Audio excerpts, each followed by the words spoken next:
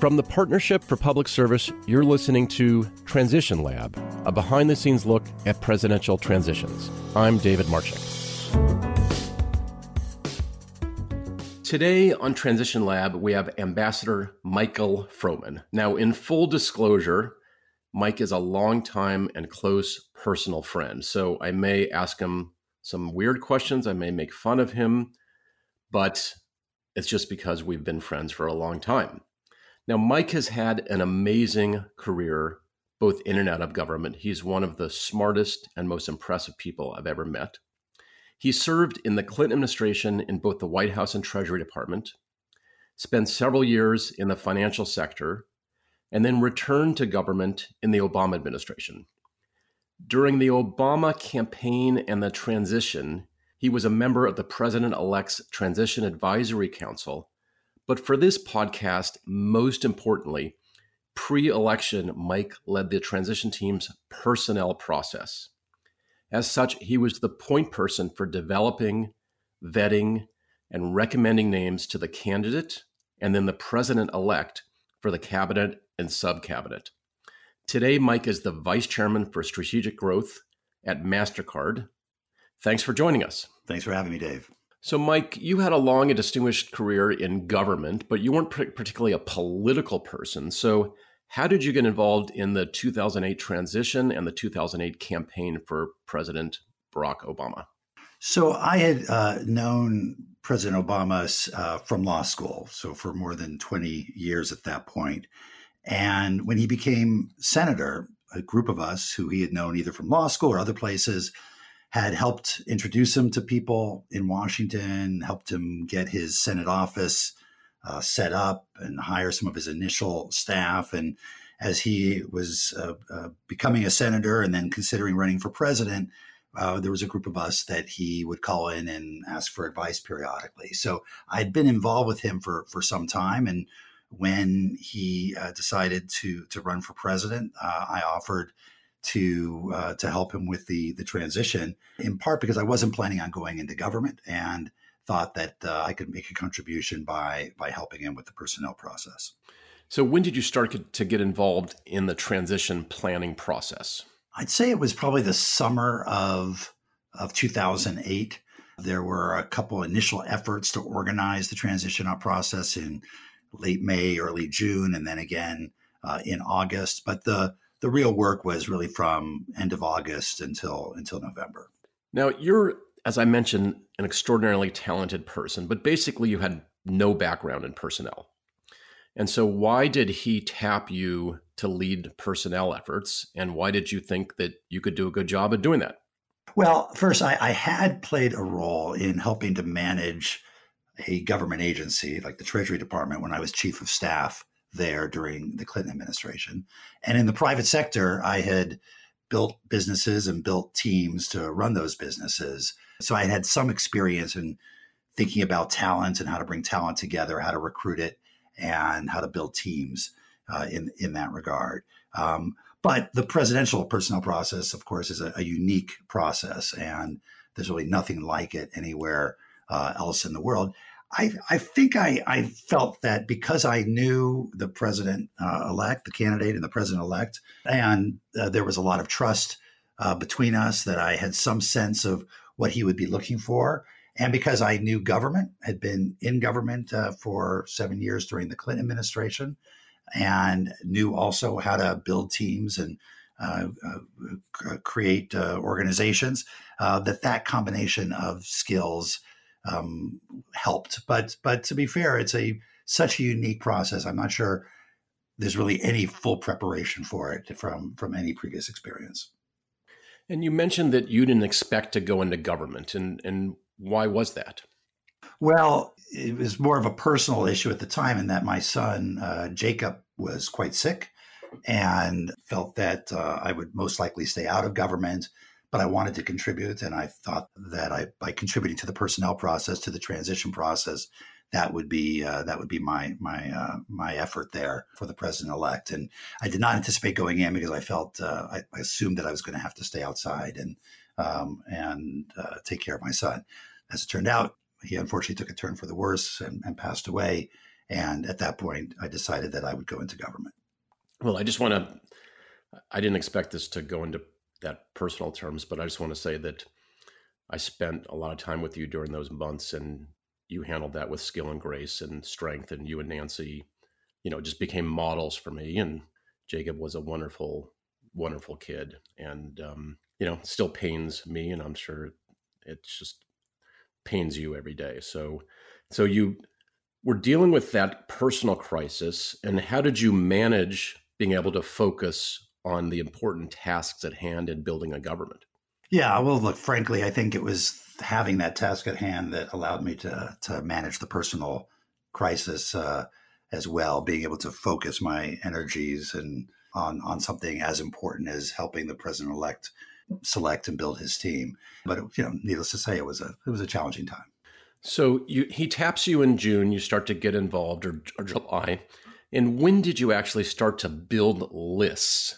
Start to come up with names of people that might be considered for cabinet and sub-cabinet agencies? I think we started that process in August and September, and it involved reaching out to a wide range of organizations and contacts of the candidates and others to begin to get input around various areas as to people who might be put on a slate for the president-elect to choose. And I think that started in August and September. And so what was your task?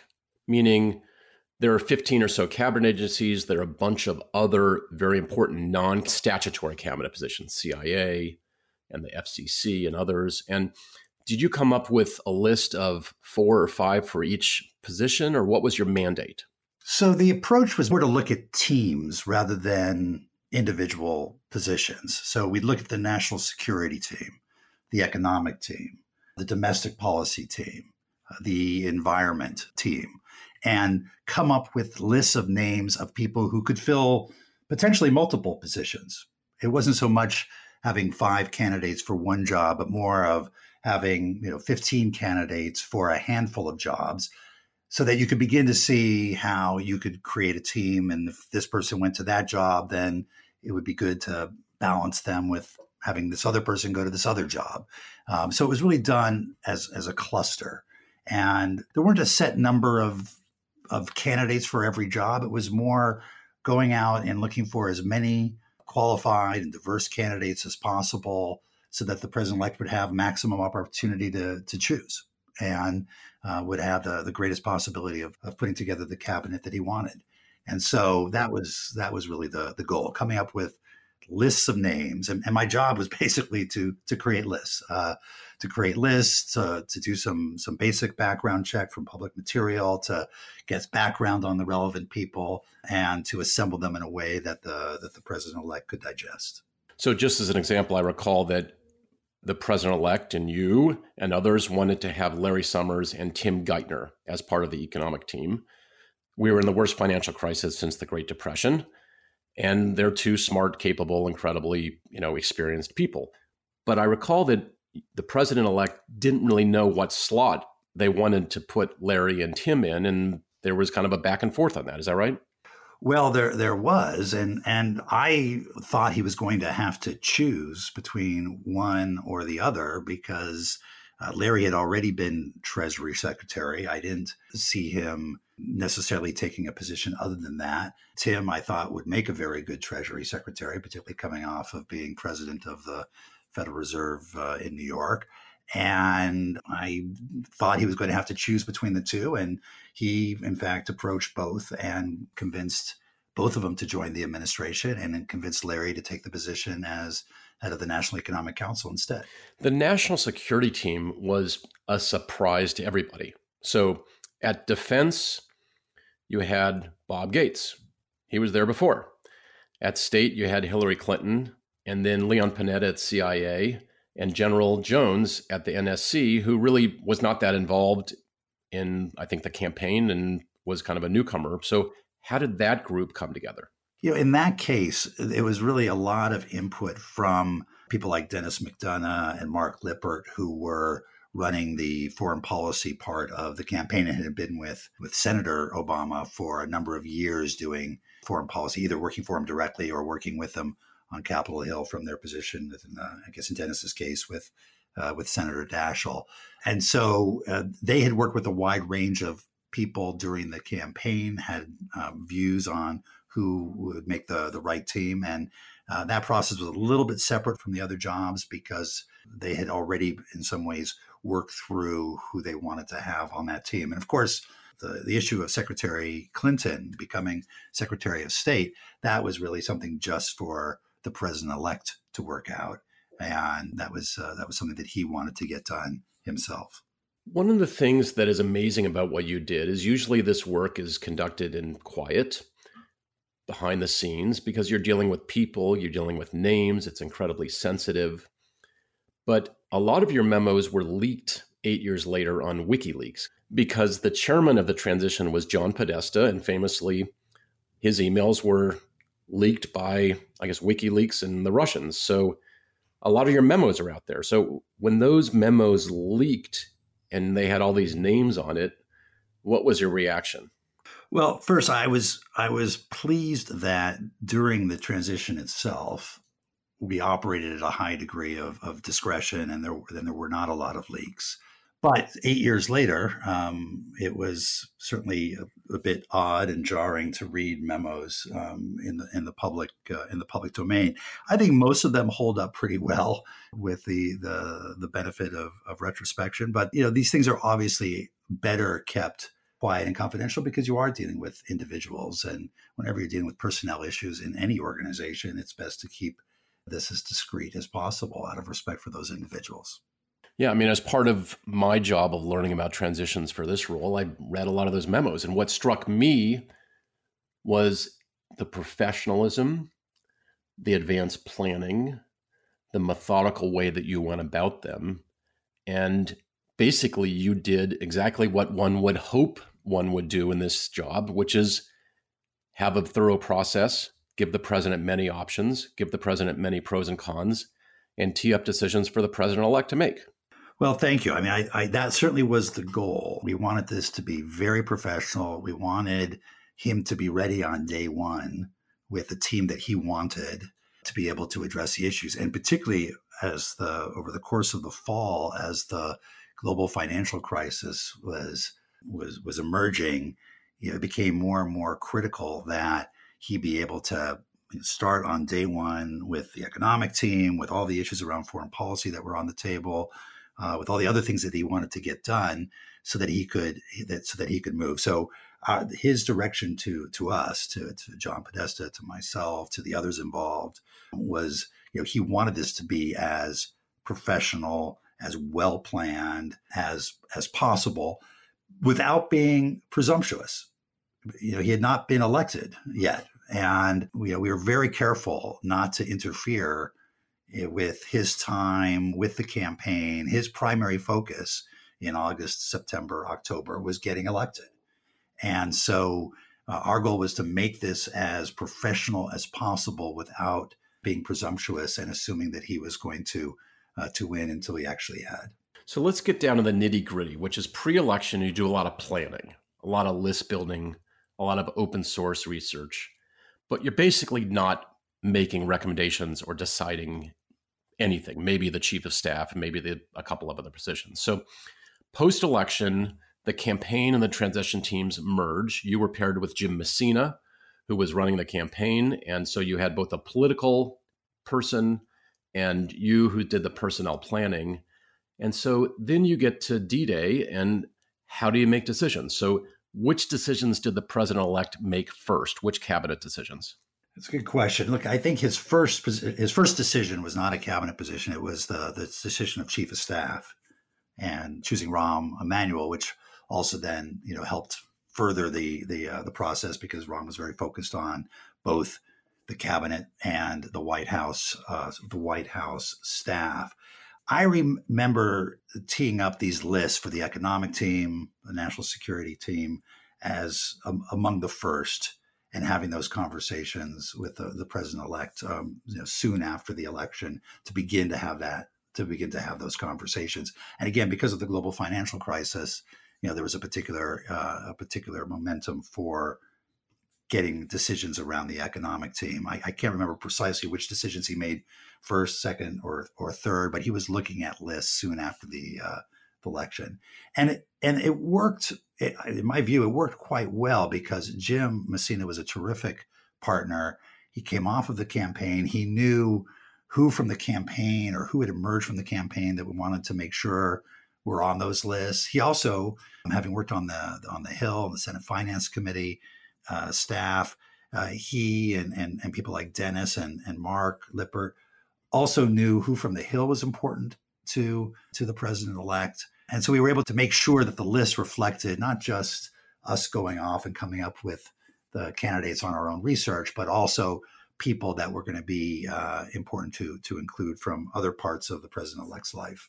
How did you manage the jockeying for jobs? So, this is a brutal, chaotic period during a campaign. Pretty much most people are rowing the same direction, rowing the boat. But after the election, after a victory, everybody starts to say, all right, I need to focus on myself. I need to get a job. And you have lots of jockeying. How did you manage that?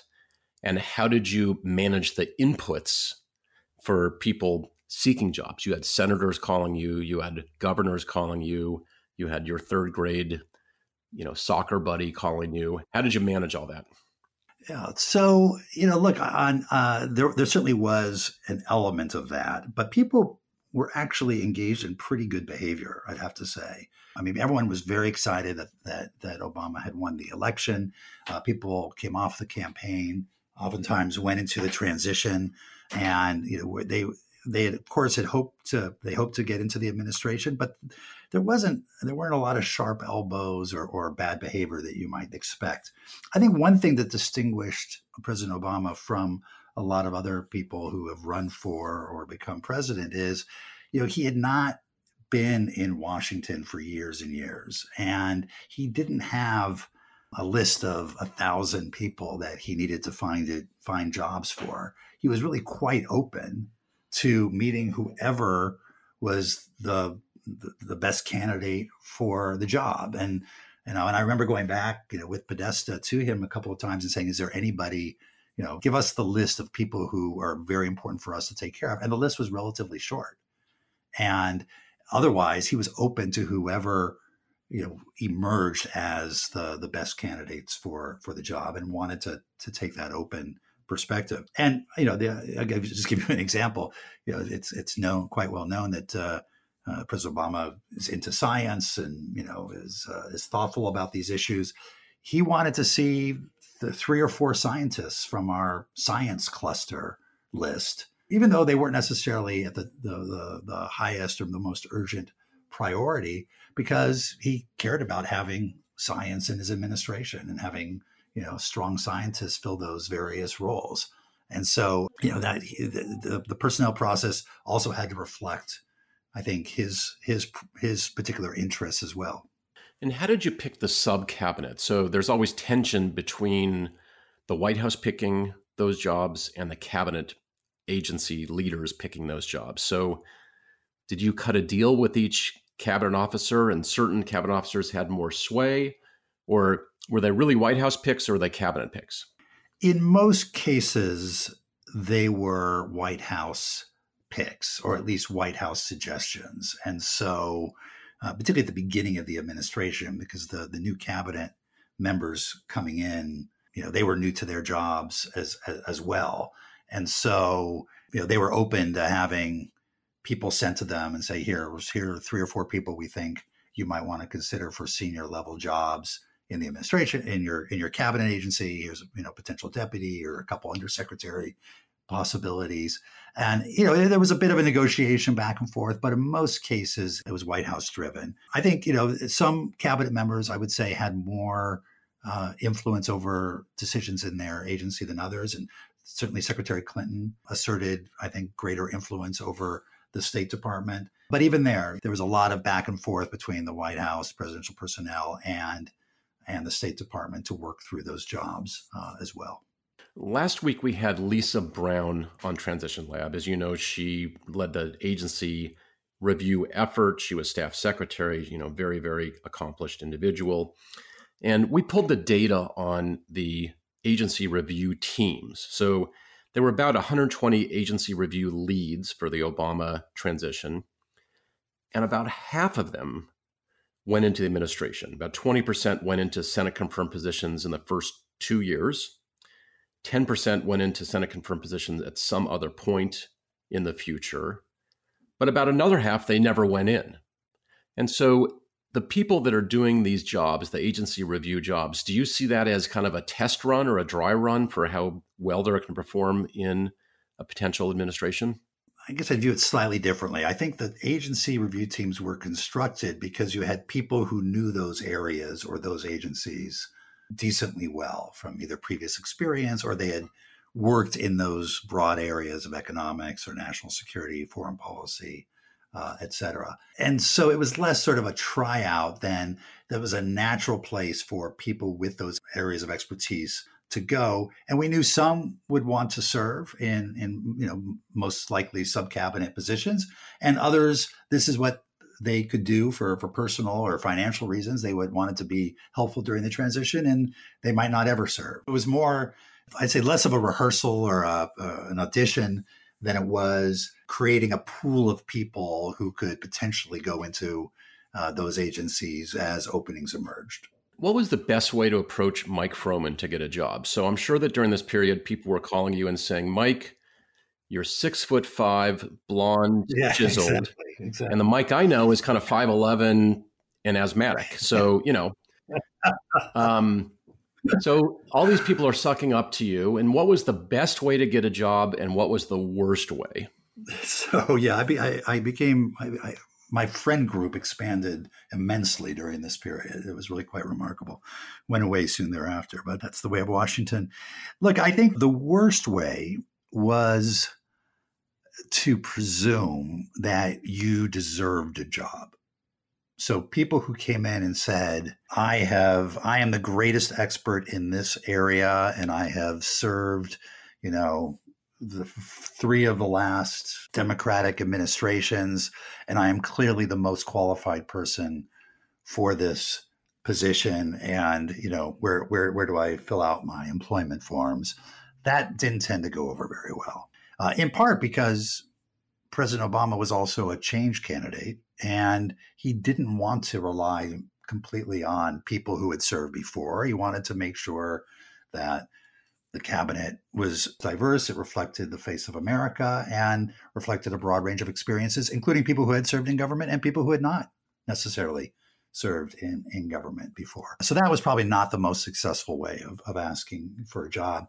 I think the more successful approach was to make clear that you were low maintenance, that you wanted to serve, that there were a variety of positions that you could envisage yourself doing, that you were not insistent on necessarily being the top person in any agency, but you were willing to play whatever role the president-elect felt was appropriate for you, and that you were there for the long run, that you were a team player, that you could work with others, because ultimately you were building teams and wanted to make sure that you weren't creating unnecessary tension between people who would be jockeying for position. So I think those people who were seen as, good citizens who could join an administration and just, get along, bring their expertise to the table, and have the president's interests in mind and the interests of the country in mind above all else, those were the ones who sort of rose to the top.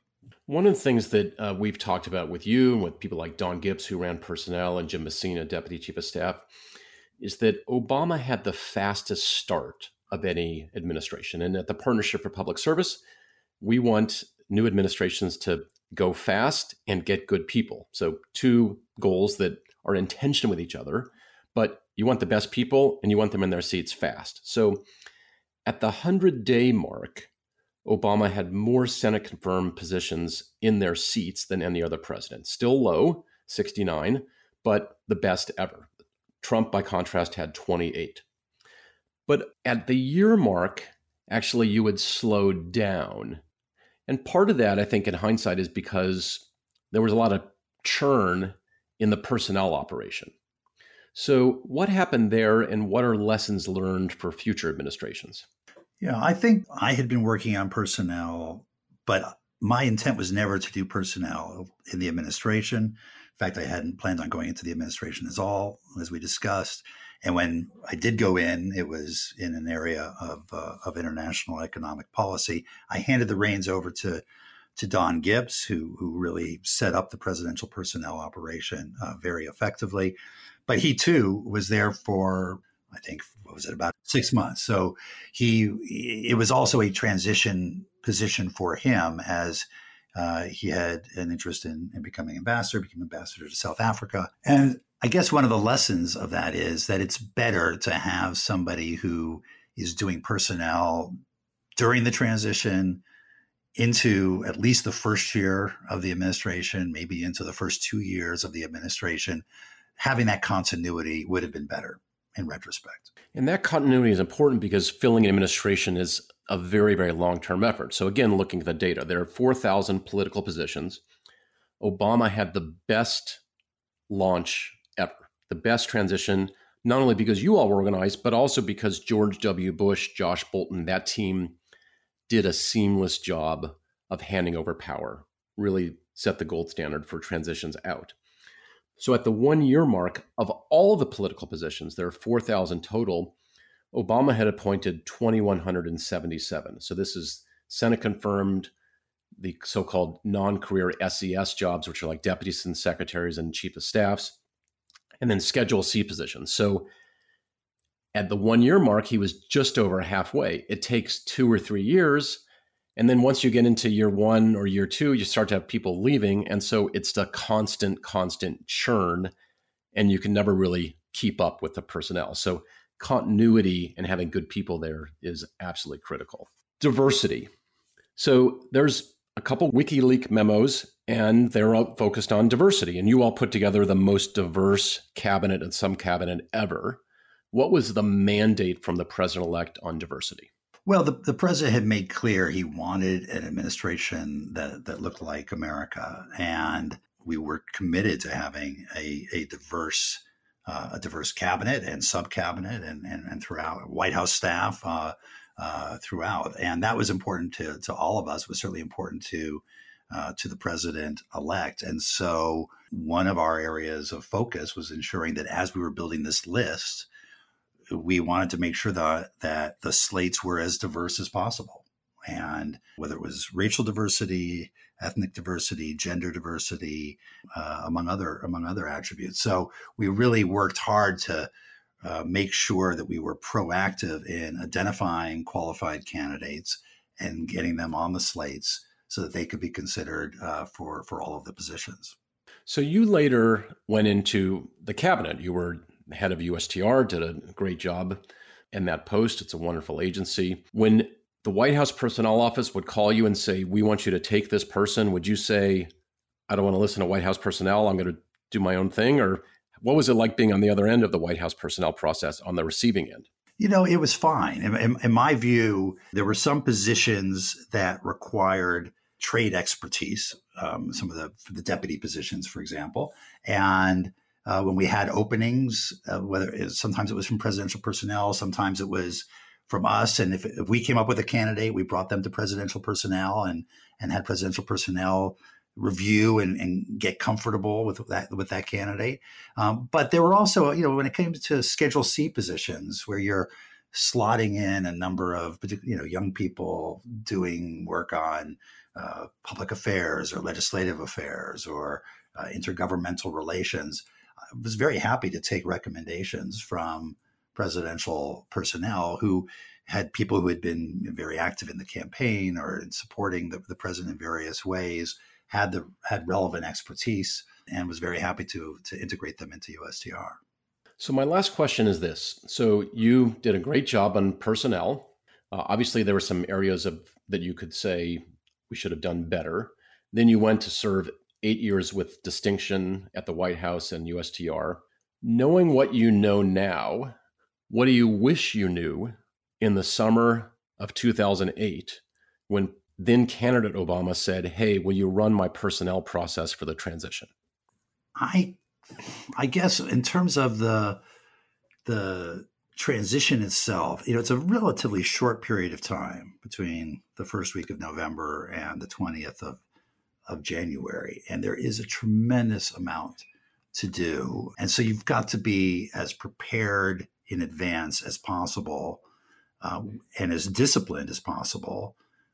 And that obviously requires the president-elect to be disciplined, as Obama was, to get people through the process, get them interviewed, make decisions, get all their clearances, get them confirmed as necessary. It's a very labor-intensive process, and I think being as prepared as possible is necessary.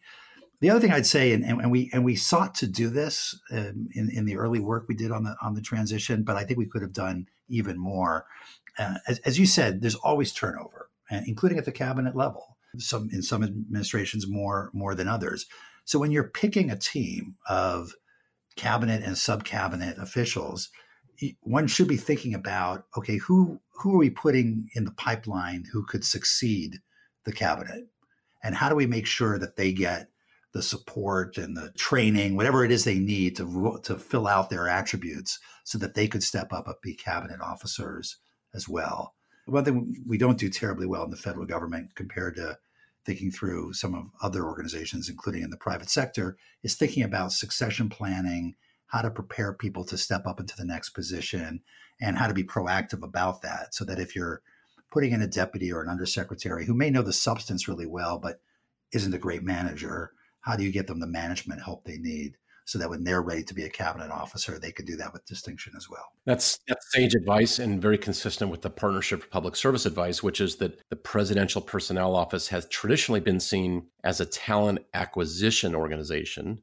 And we believe it should be both a talent acquisition and a talent management organization to manage for the long term. So Mike Froman, thank you for your time. Thank you for your wisdom, and most importantly, thank you for serving our country with distinction. Thanks so much, Dave.